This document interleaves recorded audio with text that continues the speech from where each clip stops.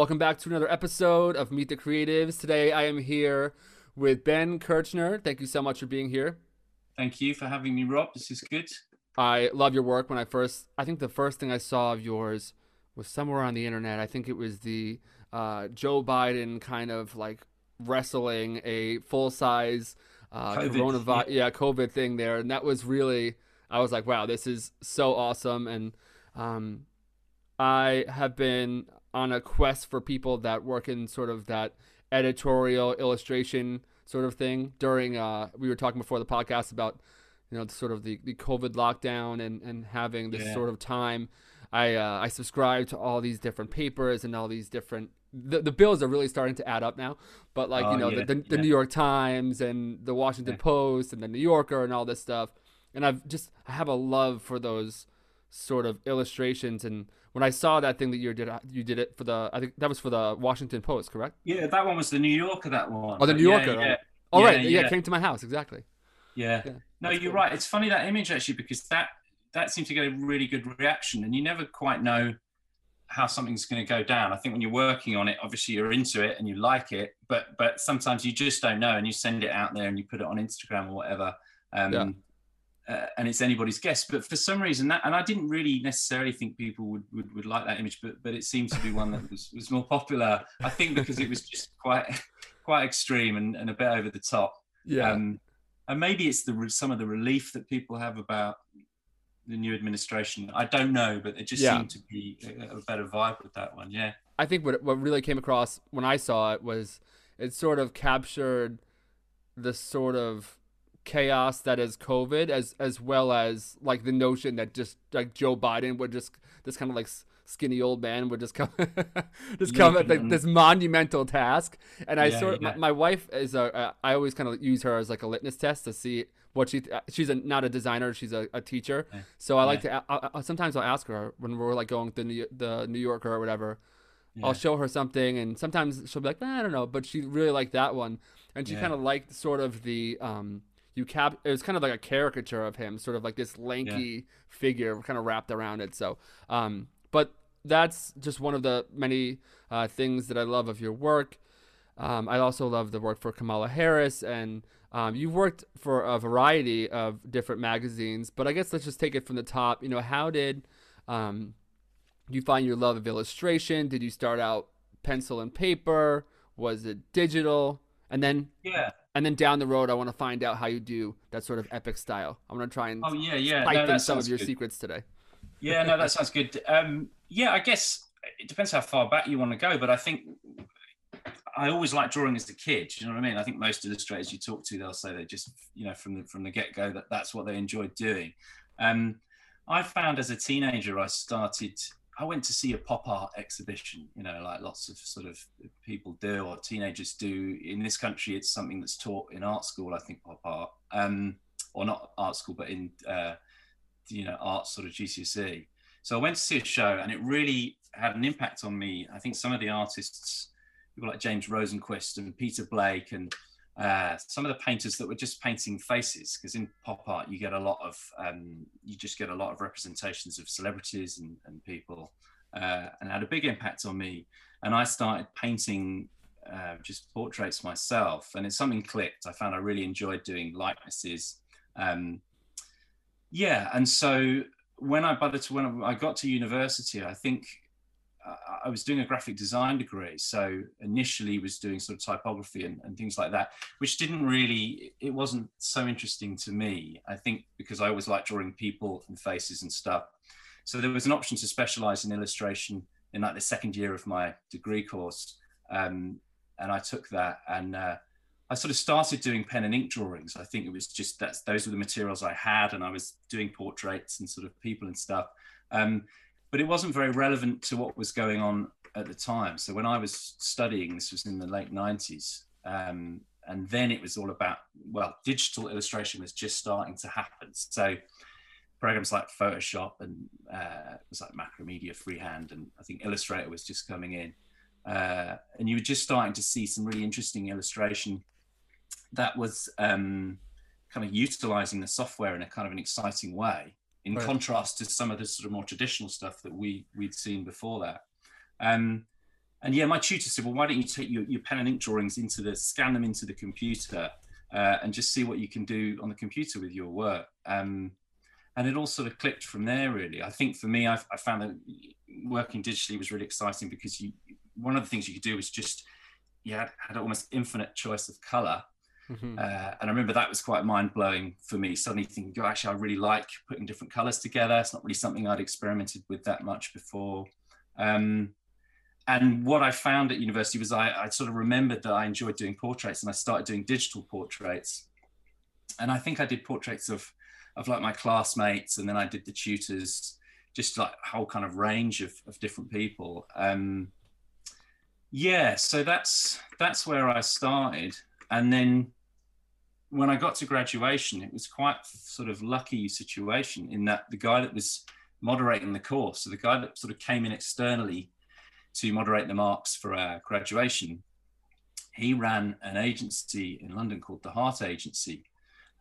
His name was Darryl Reese. And so he really liked these portraits, these digital portraits that I'd done.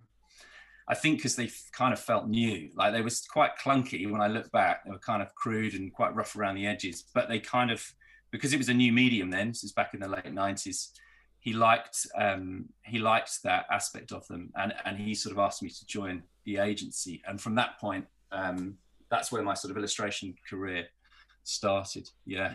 Yeah. But the digital illustration thing was a big thing for me. Absolutely. Yeah, I kind of had that same thing too. I remember when because I was in school I was a kind of the opposite of that. Started in graphic design, and then kind of I got found outside of school. I found these illustrators, and I found it really cool. And one of my favorite things to do, I discovered, I think at the time it was called Adobe Cooler, and now it's Adobe Color, which is sort of an interesting thing there. But I found that I could upload pictures, and I could take these things from like Malika or whatever, and I would just take these beautiful, a lot of times like these French illustrators that had like the best colors, and some people from England as well, and I would upload these pictures, and I would just fall in love with the color. And then eventually I kind of had this sort of restlessness of like, but I want to start drawing something with this. And then I discovered sort of, like the Kyle Webster brushes and sort of working digitally. And I early on in, I think like 2008, 2009, when I was in high school, I'm showing how young I am here, but I remember the Wacom tablet was like, at the time, like relatively new technology, I'm assuming, for my limited worldview. But I remember like I experimenting with that, and then kind of just putting that away for a while, then going to college and sort of being forced into these very like heady kind of classes. And then once I graduated, and especially during the time of COVID, I really wanted to start playing around with drawing. So then I kind of like, I went to Michael's, and I got these, that's a craft store here in the States. I don't know if you guys have Michael's, but I got some of like these like animator workshop kind of things. And I tried to, doing sort of like the screwball type animation things, and I couldn't do that. But then when I found, and I got into Photoshop, into something that sort of felt native, I remember those initial experiences with digital drawing. And I was like, oh, like this is so cool. And that's why, like, when I see someone like yourself who is doing these sort of digital portraits of stuff like that, I was like, that's so cool. And it seems like something that I would want to get into. But but also, and it's funny because initially when I first looked at your work, I'm like, oh, I think that I could probably do something like that. But then I realized there's a lot more than what I see a lot of these days of, people kind of just like using like the paint bucket tool and just filling in someone's face, and then like drawing in like the eyes and something else. Like, you know what I'm talking about? Yeah, no, absolutely. I mean, I think it's more than that though, what you're doing. Yeah, but the portraits I do, I mean, I think they're simple. It's funny, those portraits, because they've always been like, I do a few different things. So I do portraits, but then I also, they're quite realistic, but I also do stuff that's like maybe more stylized, little characters and stuff. Which like the Biden thing is more like caricature, stylized. That's maybe more caricature kind of stuff. I can't do that. I definitely can't do that. But the portraits, I'm like, I might have a chance with this. I don't know. No, but they're pretty straightforward. And I think it's always surprised me that I've still, because I've been doing those for, maybe in magazines and things, I've been doing those for about at least 15 years or mean, I've been doing portraits for 20 years, ever since I started illustrating professionally. But I always think people are gonna get bored of these. Which may still happen. But it surprises me they've kept going. And I think one of the reasons is they are just really simple. I mean, there's not much to them. So you can look at them and think, that's it's straightforward. I think they're easy to understand. They're very graphic. They're bold. They sort of work with type and they work on the page and things like that. But they're not super complex. And I think that's what I like doing them, actually, is I try not to get too intricate with them. They're always quite sort of, you try and keep them relatively simple. I can't help but wonder when I see something like that. Like, for example, just one that I'm thinking of off the top of my head, like the Kamala Harris picture. It's sort of like photorealistic. And I was curious, how much of it is referencing like a picture? Like, are you referencing someone's portrait, or are you taking a combination of people's portraits? Because I think that I know that I could probably take someone's portrait from a talented photographer and then sort of do like a tracing sort of job in Photoshop, and then I would imagine it's sort of this addition and subtraction sort of thing, like what stays and what goes, and simplifying. Are you referencing something, or are you doing this from your mind? How does that all work? Yeah, no, it's a good question. I mean, it varies from portrait to portrait, but I would say there is a combination of things going on. So, you have to have the photographs. You can't, or I can't. I mean, I could not sit there and create a face or from memory draw, Kamala Harris or whatever it is. So right. You've got to have the reference material. What's difficult is from like a licensing point of view. Often, that was my other question too, is the licensing. Yeah, that's it. You can't necessarily, unless the publication has bought the license to the photographer's photo. Right. You can't always just completely reference like one photograph. So you're right in that often you will take a few photos and work from a few. So I'll have maybe sort of 3 or 4 photographs up, and it might be that you draw somebody, but the expression's off. They want you just to make that person maybe smile a little bit more, or just look a bit more friendly. Right. So you find a photo of them smiling, and you kind of incorporate a bit of that into the expression. Yeah. So it's a mixture. I would say it's a mixture of you usually work with a mixture of photo reference. Yeah. Is that over like is there like a layer? And I'm just trying to get an idea. If someone were to try and just, because I think it could be like a really fun sort of creative exercise to try and do that. Yeah. Is it like a like you lower the opacity of the picture and then you're kind of like doing that digitally? Are you sketching this? How does that process work? It's a combination of things. I'm going to play the sort of secret recipe card here and maybe not give too much away, but it's but it's a combination. I have to try for the listeners. Yeah, no, it's fair enough. And I think it's really interesting. I was talking recently I do a bit of teaching. I was talking with students about this, and I think it is interesting to talk about the process. And usually that's what people want to know about. I think with the portraits, it's a mixture. I've tried different approaches. When I first started out, for quite a long time, I would have the photograph here and the blank page here, and I would just draw looking. So you're just looking and you're drawing. So it's a complete drawing exercise. But I did start combining elements where you are sort of tracing over elements. I've tested that out as I've gone along. That sometimes works. It doesn't always work. That's the only thing. So sometimes you do that, you would assume you'll get a perfect likeness that looks just like the photograph, but a vector version. Yeah. But for some reason it doesn't. It's almost like you've killed it as you've gone along, or you've taken the life out of it. You know what I mean? So, yes. Or you maybe need to change the proportions, or so it doesn't always work. So I kind of have come to a point where it's I'll be evasive, but it's a combination of things, approaches that you take. There's some drawing, there's a bit of lining things up. That's good enough. To hopefully get to something that looks like a lifelike representation of of the person, and doesn't break copyright rules or whatever it is. Exactly. A lot of people who listen to this show are in that design illustration space. I got a lot of DMs and questions about it's so cool that you interviewed this person, but I'm curious, how do I get picked up by an agency? How do I get representation? and I've heard two different kind of schools of thought. One of them is sort of like you just knock down the door and try and get on the radar, and then the Yeah. other thing is like you get your freak on and they'll find you, kind of thing. How did Yeah. it happen for you, and what's your advice to somebody who's looking to find representation?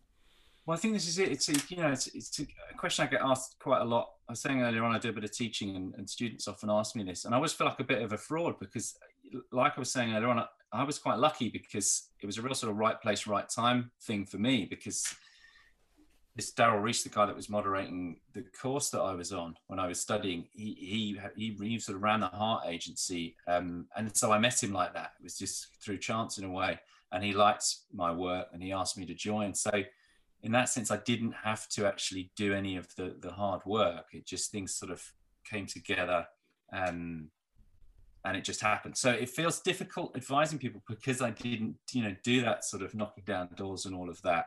I think, I think there's pros and cons to agencies. That's probably the first thing I would say to students or people starting out is there's pros and cons. And I think one thing I slightly feel like I missed out on is that learning to sort of promote myself. So, going out, sending lots of kind of printed mailers out and getting my own promotional stuff printed up and sending it to potential clients and phoning up and trying to take my portfolio around. And I've done that stuff, but that's often how illustrators get started. And I think it's a good sort of education in itself that and teaches you a lot of skills. So part of me thinks it's probably good for illustrators to experience that, because for a lot of illustrators, that's a key part of their career is the self-promotion side of things. But the obvious pros of being with an agency, I mean, for me, it was brilliant. And if it's a good agency, like Heart have a really good reputation, you instantly, by association, you kind of have that bit of kudos that rubs off on you. And obviously, they're getting your work under the noses of much better clients than you might be able to get your own, that you might better approach yourself. Right. So you have those obvious pros. And I instantly found that I was sort of getting work and good jobs. So it's a good thing, but the competition is really high, So if you've got an agency that say represents like sort of 30 illustrators or 20 or whatever it is,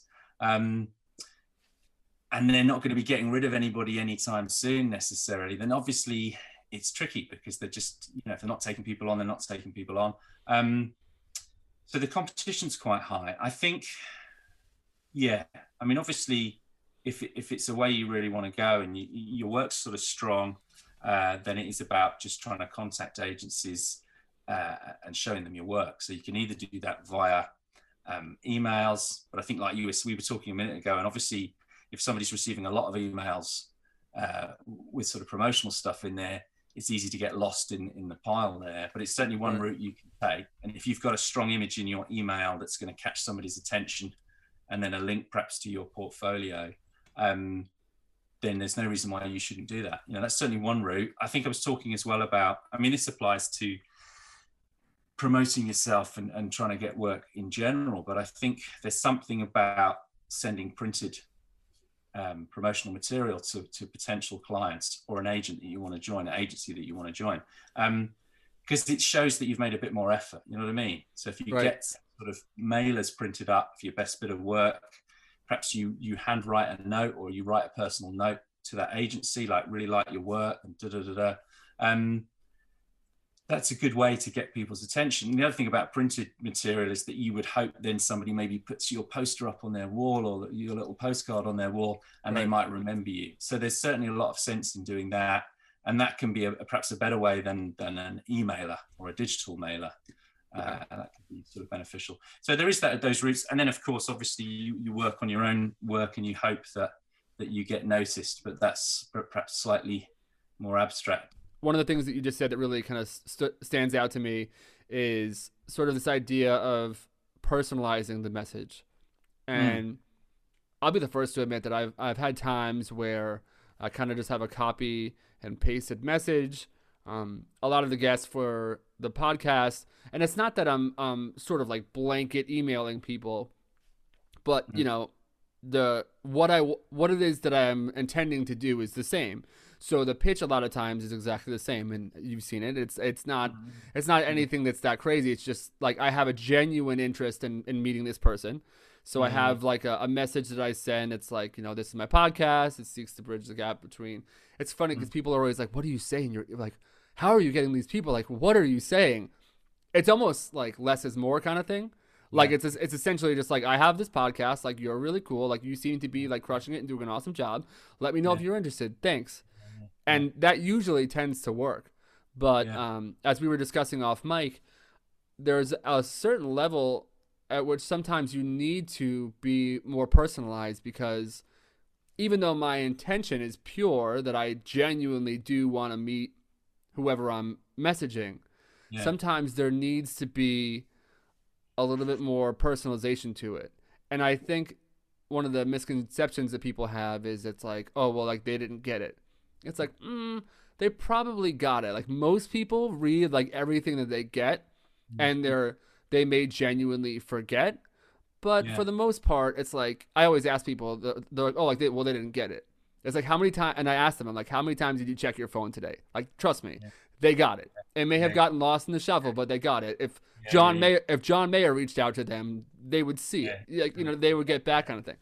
But I realized that you sort of have to sometimes, if you're having difficulty getting in touch with somebody, being true about your intentions, even if that's, hey, I have no, like, similar to like me and you, I have no idea what I'm doing, but it would be really cool to one day do something like you're doing. That's actually better off than this. I get these pitches sometimes for the podcast. They'll be like 7 paragraphs long about all these accolades that someone's done or whatever, and that usually doesn't work. We were talking about Lawrence Juber. I messaged him and I was like, my dad is your biggest fan, and I will be a hero to you if I can get you on the podcast. I know you get, and sometimes I get downright ridiculous with it, and that actually sometimes will help you kind of break on through. Like, I was like, dude, my dad is obsessed with you. You probably like know he actually like knew my dad's name when I mentioned it, which I was like, oh my God, that's so embarrassing. But I just told him, I was like, yo, Lawrence Juber, you are like, I grew up listening to you. My dad used to bring your DVDs to my grandma's house. Like, let me know, kind of thing. And it works, Yeah, because you ever have an experience like that? Absolutely, because it's personal and it's authentic, and I think that's the thing. And I think he thought it was hilarious.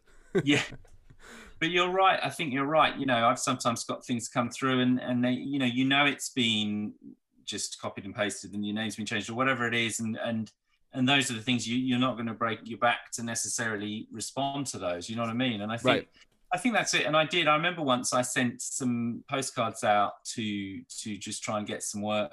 And I did write a little for each one. I wrote a little, literally hand wrote on the back of the postcards their name and a message and sent it. And when I finally got to speak to one of these kind of, it was like an art director at a magazine company or something. And he said, it's so nice to get something through the mail and also something handwritten. It's sort of quite old fashioned format, but he liked that personal touch. And I think, obviously it's not always practical or feasible, but it's certainly one way to get noticed, I think, is you sort of maybe make a bit more of an effort. And tailor something so it's a bit more personal. There's definitely a sense to that, I think. Yeah, absolutely. That's good. One of the questions that I like to ask on the show, and it's sort of a cliche question, but it oftentimes brings up sort of interesting results. Yeah.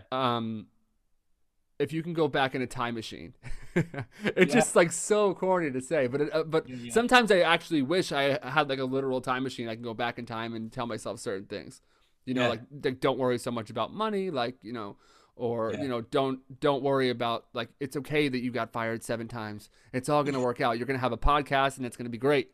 You're going to talk to Ben and he's going to teach you about illustration. It's going to be awesome. If you could get in a time machine and go back and talk to yourself, like maybe the first 5 years of your career, give yourself some sound advice.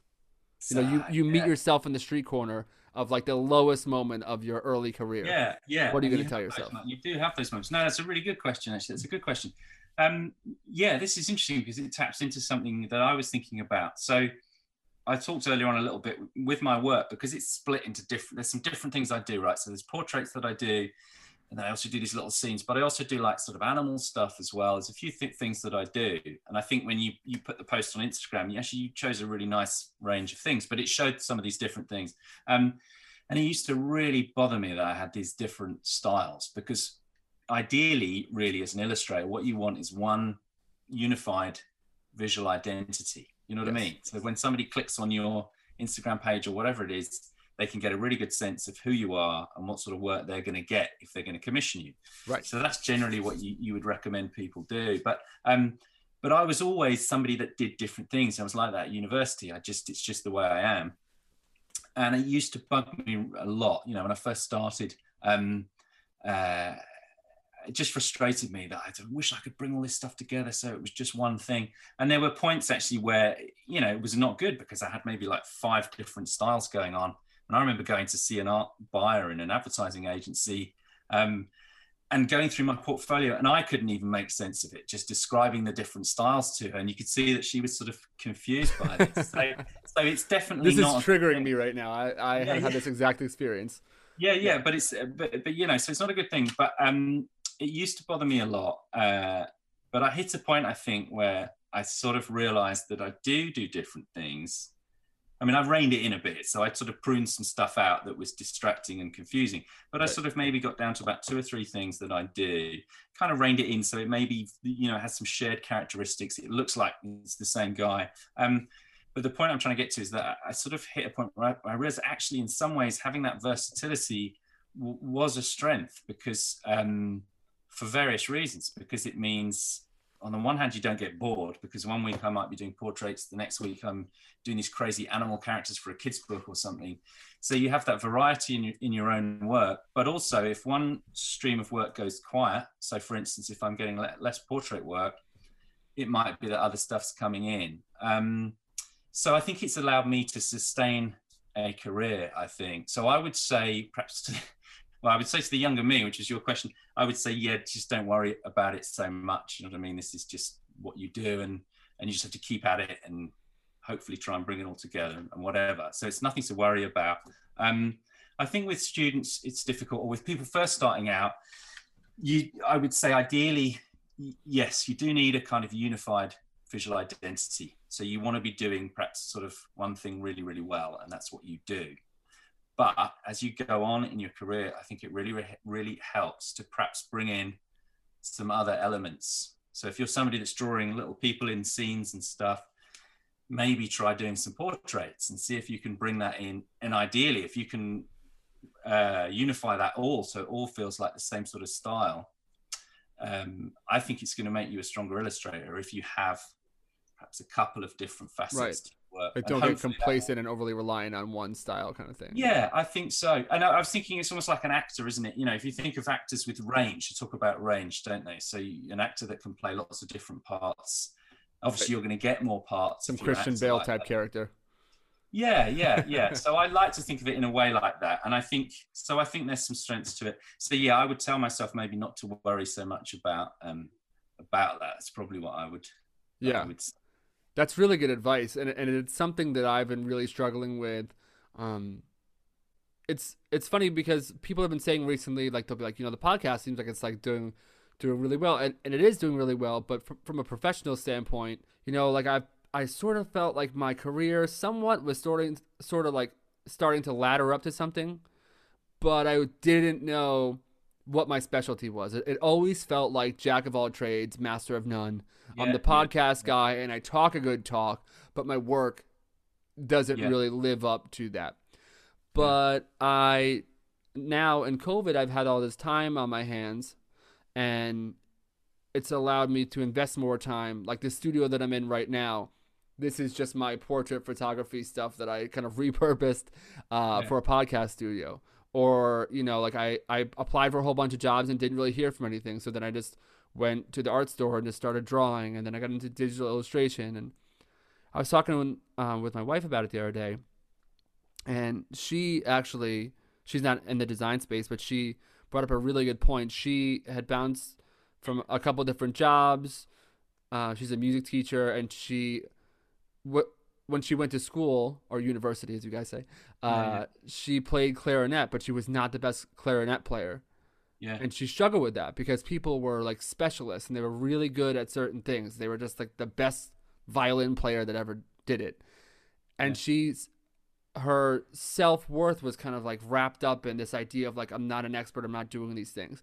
But when she applied for her dream job, which she now has and is doing, she said it was that versatility and that sort of jack of all trades thing over time broadened her skill set, and she was actually a more viable employee because of it. So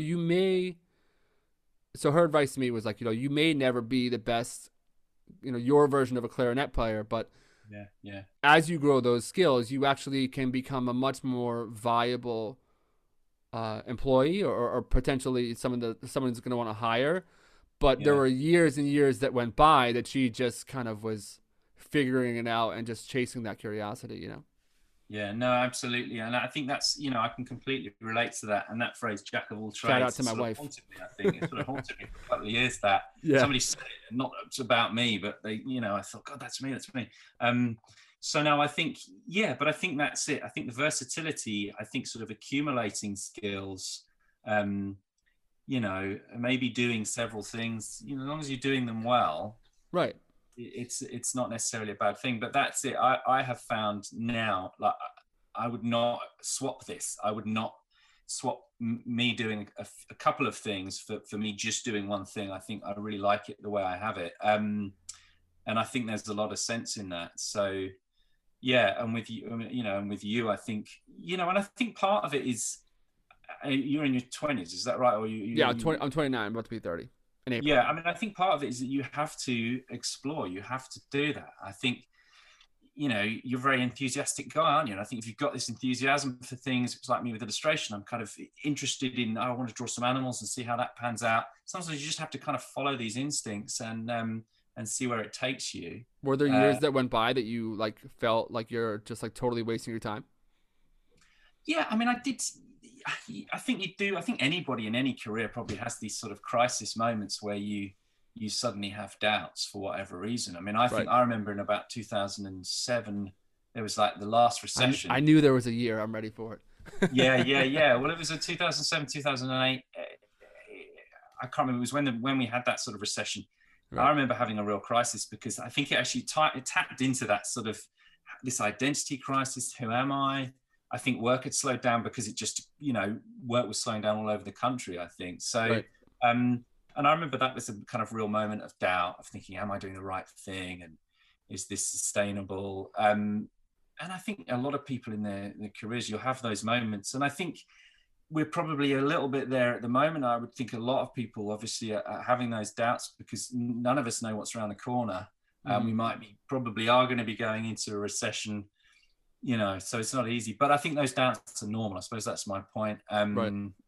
I think if I don't know. I mean, you seem quite passionate about what you do. And I think if you're passionate about something, it doesn't always get you through, but you at least have to give it a good go, don't you? You have to kind of give it your all, and hopefully things will come together. I think that's the thing. Hopefully things sort of come together and you realize you have been on the right path. You know what I mean? Yeah. Absolutely. You do the design stuff, but is this the more interesting? Is this the stuff you're more passionate about, or? Yeah, I mean, I like talking to people, but I definitely like. I don't know. I kind of struggle with it sometimes because I love finding inspiration from things, and I love making things. Like, I used to look at things and be like, I want to make something like that, and then I would just like go like smoke pot with my friends and like never learn how to do it. Whereas now I'm actually kind of learning how things are done and how things are made, and it's the taste level and the skill set level are like the skill set is finally starting to catch up with my Pinterest boards, if you will. You know what I mean? Yeah. So I think that I do like the podcast. I think it's really fun. But I also, too, want to be like it's a pretentious word that's thrown around a lot these days, but I do want to be like a practitioner of sorts. I don't want to just like talk about it. You know what I mean? Because so much of the curiosity is because I really do want to do things like, and there will come a point, I think, where I'll have to have like pick a lane, so to speak. Something tells me down the road it might be photography. Photography is the thing that comes sort of naturally to me. But but illustration is sort of the thing. That's the thing that I want. Yeah, It's like yeah. it's sort of like the painter who really wants to play guitar. Illustration Yes, for yeah. me is like the thing that I really want to. You It'd be want cool to do some kind of Sebi Curry type, like yeah, some. yeah, I want to design like the cool kids kind of thing. You know what I mean? yeah, yeah, yeah. But I think what's good is if you have these, but if you have also the ability to sort of do all this stuff as well, Right. in terms of sort of social media and promoting yourself, that's like a really good package, isn't it? So you can do the Yeah. illustration, but then you can also have this other layer to it, Yeah.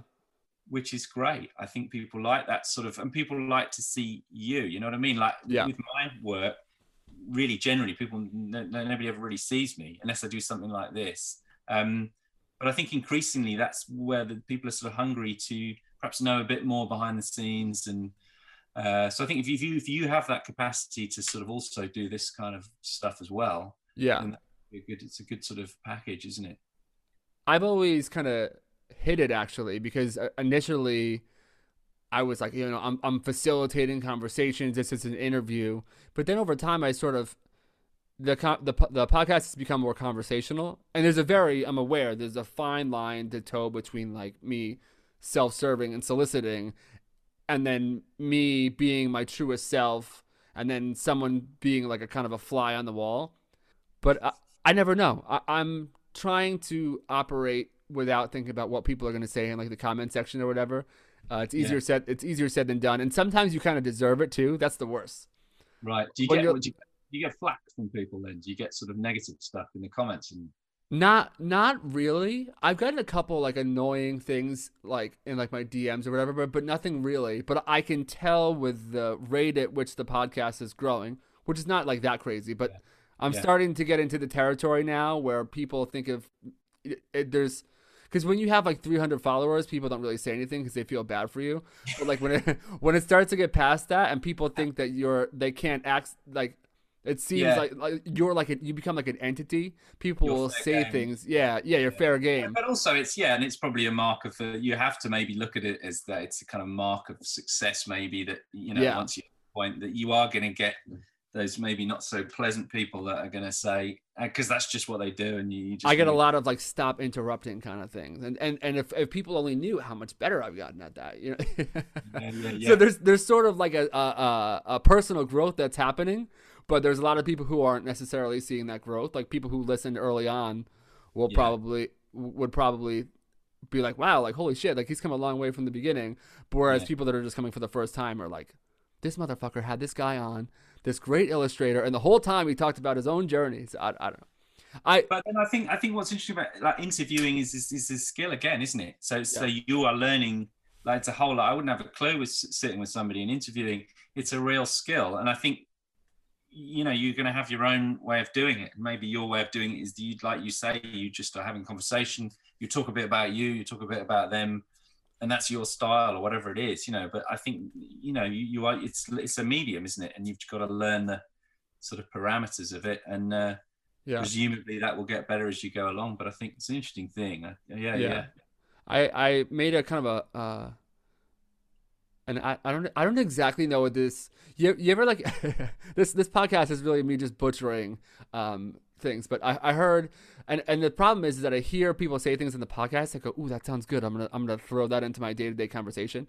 So Ilya Milstein, who you may know is a talented illustrator, he turned me on to it's a Faustian bargain, which I think basically means like you make a deal with yourself in exchange for like something else, whatever. Okay. Right? I think maybe, who knows? Yeah.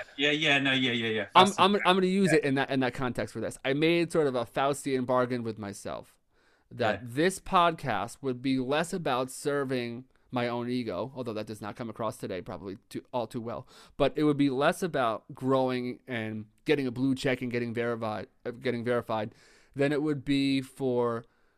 I want to be the saving grace that keeps people getting after it. So this podcast is not so much for somebody who's like well established and is just like listening to it in like their beautiful mid-century modern home. This podcast is for like the 23 3-year-old who's fresh out of college and just got fired and like, you know, has no money for rent and is like going to get kicked out of their house. And they're like, I fucking hate this industry. I'm never going to work in this industry again. These people are pretentious. They don't give kids a chance. And then they listen to this podcast and then they go like, you know what? Like maybe I'll send another application, you know? But I think if you're I mean, that's the thing. And I think if you've got a good intention, yeah, and you're trying to do something good as well, I think that's the other thing. I think that, you know, hopefully good things come from that. You know, I find that sometimes when I'm teaching, you might not necessarily feel completely on your game, or you're maybe not giving the best advice, but I think people know when you are trying to help them, you know what I mean? And I think if that's the motivating force behind it, then hopefully good things will come from that, you know? Yeah. When, in your time teaching, is there anything that you've recognized that, you know, obviously there's like, I think the people who really want to learn and have ambition and they're serious about it, you can't really teach that. Like a lot of it's genetics, a lot of it is like social upbringing or whatever. But what are some of the things that you see in young design students and people that want to get into the field?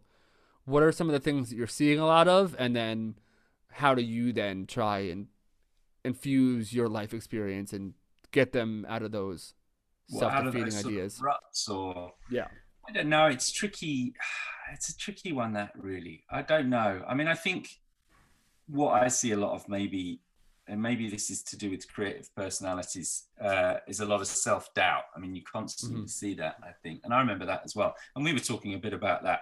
And you have to try and just sort of help bolster people's confidence and maybe be positive and try and get them to see what they're doing right. But do you mean like stylistically, what do you see a lot of, or are you thinking more just in terms of mistakes people are making? Or well, I think that there's like the technical stuff, and I try and like tell people this. It's like you're not, like, it changes so quickly and so fast these days that you're not really going to be able to get all of that at college or university. But I'm more talking about like the line between like encouragement but also like tough love.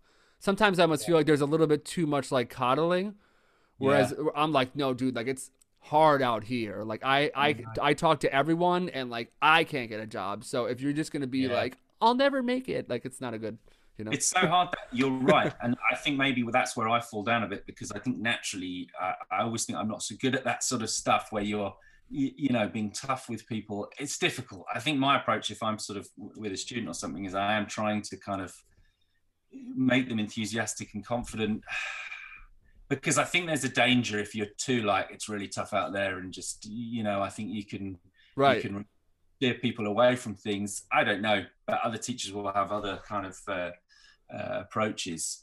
But personally, I would try and sort of encourage people, I think, and focus predominantly on what they do well. Or this is like it's a shit sandwich, isn't it? So you say something good, you're maybe then telling them the things that aren't working about their images or whatever it is, and then you're saying something good again. And I think it is important to kind of predominantly encourage and keep people positive. Yeah. But also, I mean, you can't lie. I mean, you have to point out things that aren't successful or aren't working, or maybe they're dead ends people are going down. But I've been thinking about this a lot, because I just today I rewatched The Apartment, the old movie. I love that movie. It's a solid. Is that Jack Lemmon or? Yes, Jack Lemmon. I don't know if I've seen that. Is it? You gotta watch it.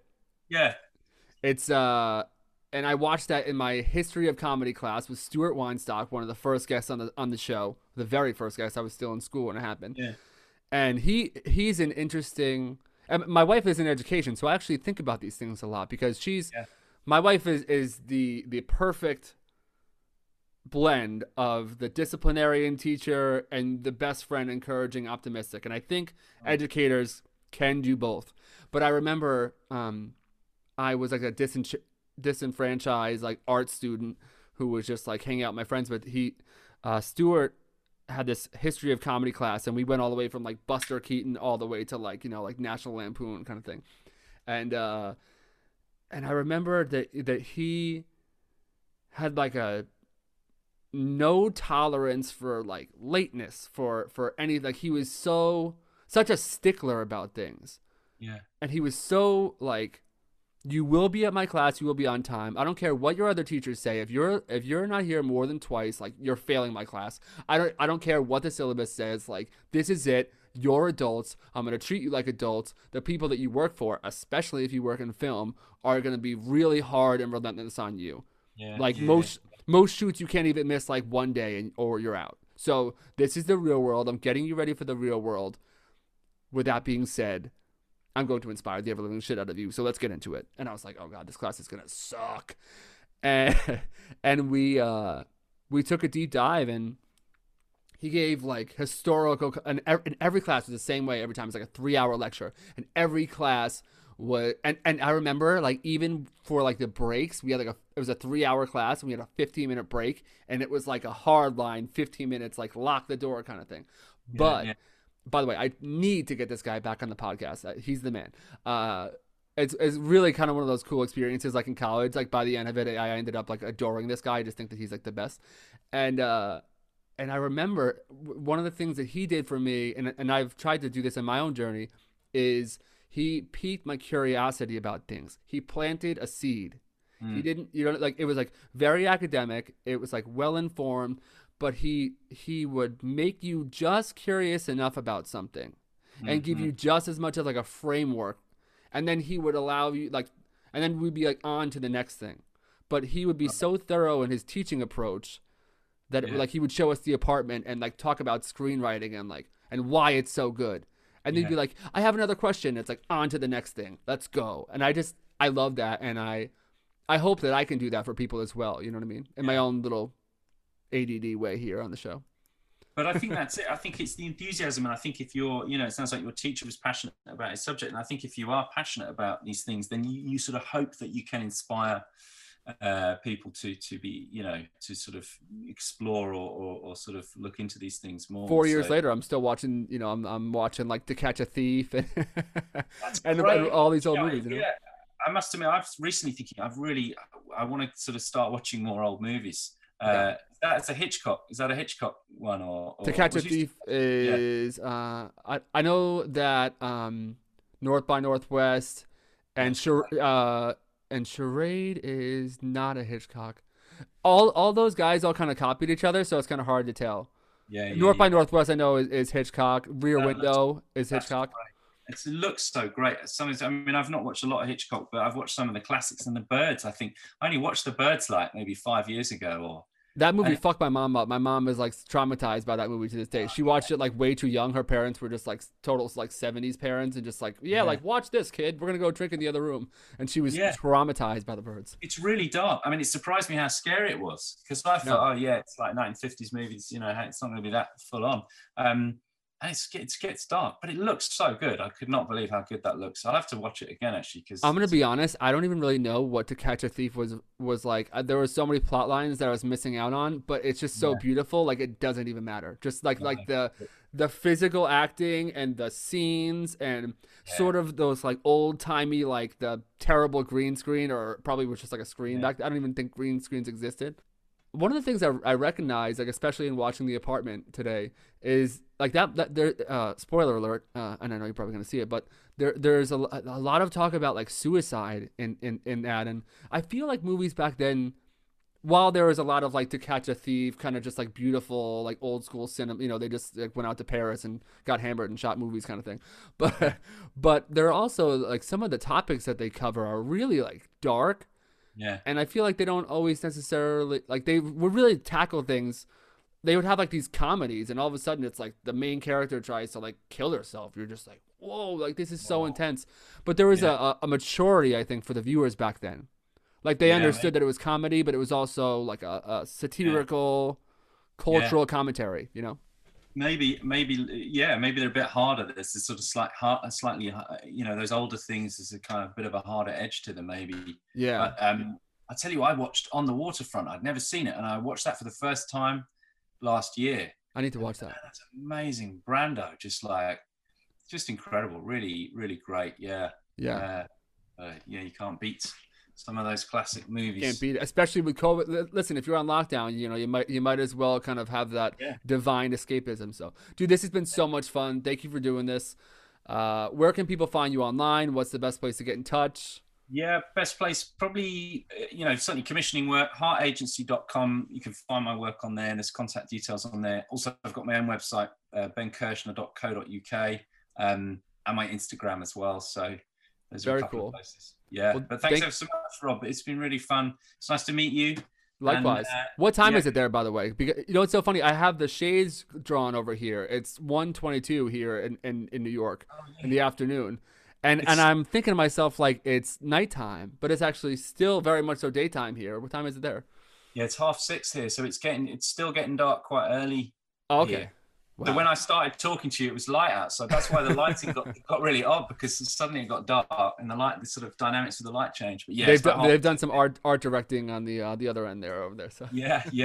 But yeah, cool. I think it's probably Friday night. It's like sort of beer time here. So yes. We'll enjoy it. I'll live vicariously through you. Well, have a good rest of your afternoon. Peace. All right, take care. Later. All right, it's high time I put this in there. It's been like 400 episodes. I'm so lazy when it comes to putting this in there. But if you enjoyed that episode, please rate, review, and subscribe on iTunes. I greatly appreciate it. It helps me a lot. And recently, I've been putting a lot of effort into the YouTube channel, and it's coming a long way. I'm really proud of the progress that I made with the YouTube channel, so go check it out. Going to be putting a lot of more visual-based content on there. That's all in the link tree. You can find all of the information for the podcast at meetthecreatives.org.